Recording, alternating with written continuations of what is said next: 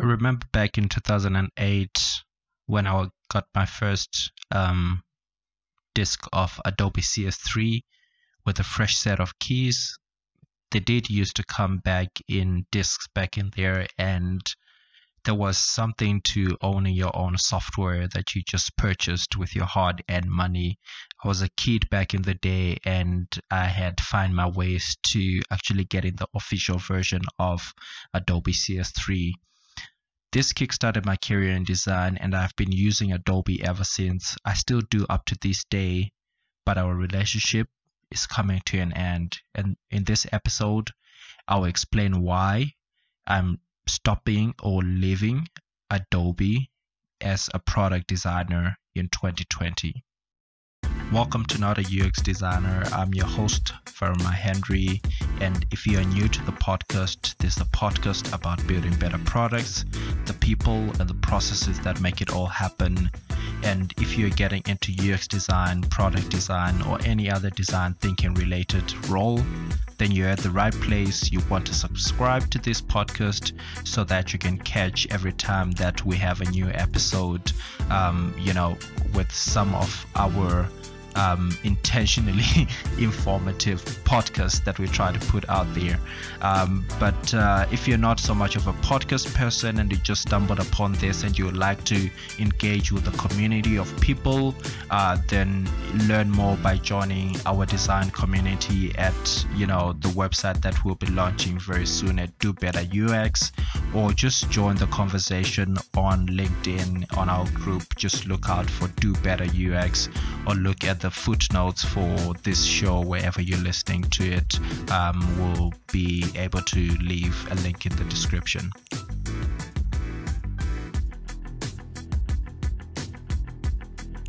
So jumping on to the topic of the day, the reason why I'm leaving Adobe Suite as a product designer. I've been a designer for about 18 years now, professional for maybe about 12 of those 18, and I've been practicing this design thinking and UX design for about the past 8 of those 18, and that was even before I knew what UX design was really. Here in South Africa, the term was still vague. There was design thinking, human-centered design, user-centered design. The UX design term was really trying to establish a role in it. And over the years, I have matured from just being a traditional UX designer into a strategist and a product designer. I now help my clients with product strategy and how to build products and try and make them last and actually launch into the real world and make it. As you know, most businesses fail before they even launch. That is some of the things that I try to do and help customers figure out if their product is even worth launching using design sprints and validating their ideas quickly and in a less expensive way than trying to build an MVP, taking it out into the market and actually validating if the idea works after building the product. But anyway, back to today's topic. Over the past few years as a product designer, I found myself using less and less of Adobe, especially Photoshop, due to its clunkiness, when you're working with a large number of screens. Now, when you're working with digital products, you're usually working with screen flows, a lot of screen instances, and Adobe Photoshop was not designed to do this. This was a tool that I think a lot of other designers who have been using Adobe over the years gravitated to. This was before I even had the opportunity to use Adobe XD. Adobe XD came in the way and made things a little bit lighter, made things a little bit UX design focused, of which I think these tools are really more of UI screen design focused. When you come to user experience design, I think there's a little bit more in the design thinking bucket that user experience designers need to think about, or product designers need to think about, other than just the UI tools that they use to actually make the user interfaces for the products that they're working on. So going back to Adobe, it became very clunky even when Adobe XD came through, trying to catch on with some of the industry leading products at that time, like Sketch and InVision. It was just not enough for me to spend so much time in Adobe. I did go back into Photoshop and Illustrator when I really wanted that maximum creative control, and how, where I wanted to tweak things so that they look the way that I want them to look like. But other than those, scenarios where I wanted to do something creative and, bring, a creative flair to the project, 90% of the time I was just working on tools that, gave me a simple way to create wireframes and screens, which was majority of the work that I was doing, to bring ideas into images as quick as possible, and just try to validate what I was doing as quick as possible as well, put it in front of customers. So that has been my journey with Adobe. And from Adobe, I sort of like switched to Sketch as well, as the next best industry started for UI design work.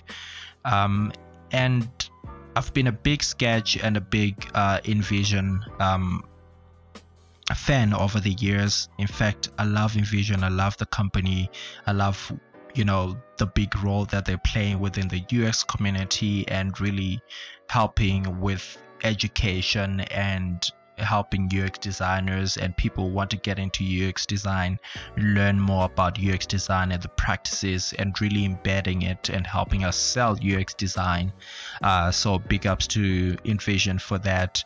But when it comes to its tools, I've used their InVision Studio, but most of the time that I've used InVision was with a combination of using Sketch as the main design tool and InVision as the prototyping and collaboration tool, which worked perfectly for some time until Sketch and InVision started pulling from both ends, when InVision came with InVision Studio, trying to do what Sketch was doing, and Sketch started adding prototyping features and sharing features and all of that. And I feel like within that process, the optimization started getting lost somewhere in the process, and we really lost the optimization that allowed you to work smoothly with tons and tons of screens. So things started getting clunky again. Things started getting really weird. You didn't know if you want to use InVision Studio for this feature or you want to use the other one, and then Framer came into the picture, and then things got really messy.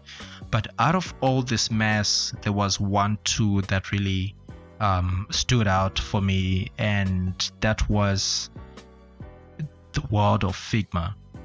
I discovered Figma early on when it was released, and I started using it. It was really clunky and buggy in the first early days, but there are a couple of things that really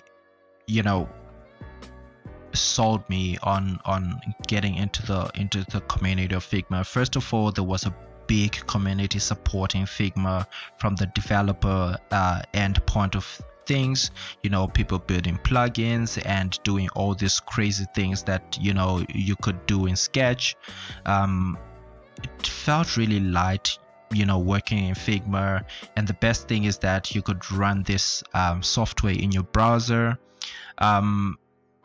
It comes with a free version that allows designers to get into the market with a lower barrier to entry, which is really great, which gives you the full features of what Figma has, and you can actually just use it and actually share with your projects with the clients and get feedback and so forth. So there are so many things to love about Figma, but a very selfish one from my side, I think most of all, is that there's a huge drive on optimizing it more and more for the iPad. And with my workflow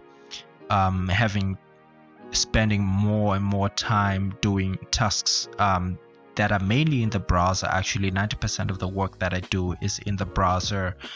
So I find myself not having to use a traditional heavy machine like a laptop for 90% of my UI work, even the UX work that I'm doing.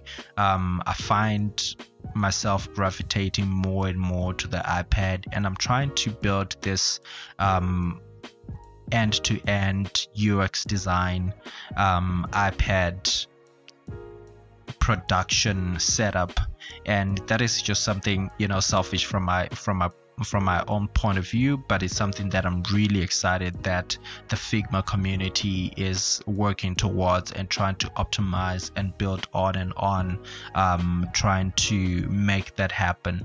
So I'm really excited about that. And I think if you are a UX designer starting out in 2020, I think Figma is really one of those tools that you want to look at as a tool that you want to spend most of your learning curve in. Most of these tools, if you're looking at Figma, Framer, Sketch, Adobe XD, they have very similar layouts around how you use them. I think if you're a UX designer in South Africa, you also might want to spend a lot of time in Sketch. I think that's almost like an industry standard for almost all UX design companies. I think they have already invested in purchasing the licenses for Sketch and InVision, and have created partnerships with these companies. So I think Figma is going to become, a tool of the future, and I see more and more companies gravitating towards it. But there's a balance between Sketch and Figma. I think if you're starting out as a UX designer in 2020, if you're starting out as a freelance UX designer in 2020, I think Figma is the utmost perfect tool that you can start off with. It's free. You can do a ton of things that you can do in any other tool like Sketch. It runs in the browser, so you can pretty much run it on any machine that you might have. It is a little bit clunky when you're trying to do this on touch enabled devices. There are some things that are happening in the iPad world, like I've mentioned, but you can almost run it on almost any desktop PC, and it just runs in the browser seamlessly. And I really like that about it, the fact that it's free, you can run it from anywhere. Just makes it the ideal tool for people who are starting out and who don't have the money to invest in licenses and super intensive design machines. So that is the main reason why I am leaving Adobe and Sketch as a product designer in 2020 onto Figma. I'm really excited about the things that they're doing.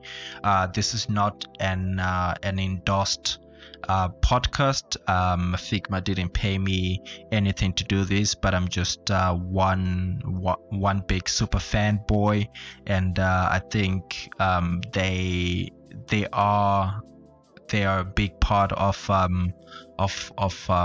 the future of UX design, and it's a company that we really want to look at.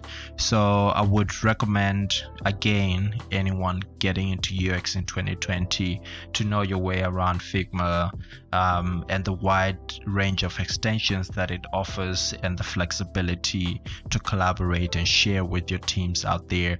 So that's it for this podcast episode. I am super excited for some of the things that are coming out of our Do Better UX community, and just the developments that we are having here. Please do check out our YouTube channel. If you just look up do better UX, you should see it again in the footnotes, somewhere, wherever you listen to your podcasts. They're very exciting things that we're doing here. We've got design streaming coming up. We've got a series of interactive online workshops and web classes for people who are getting into UX design, and for seasoned UX designers who want to take their career to the next level for 2020 and beyond. So please look out for that on dobetterux.com, which is launching pretty soon. We are pretty excited to have the countdown going down already. So that's a wrap for our show today. If you like the podcast and you'd like to hear more from us, please rate and subscribe to our podcast wherever you're listening to it. And if you want to learn more, join the community on LinkedIn. I'm your host, Farmer Henry, and until the next one, I'm out.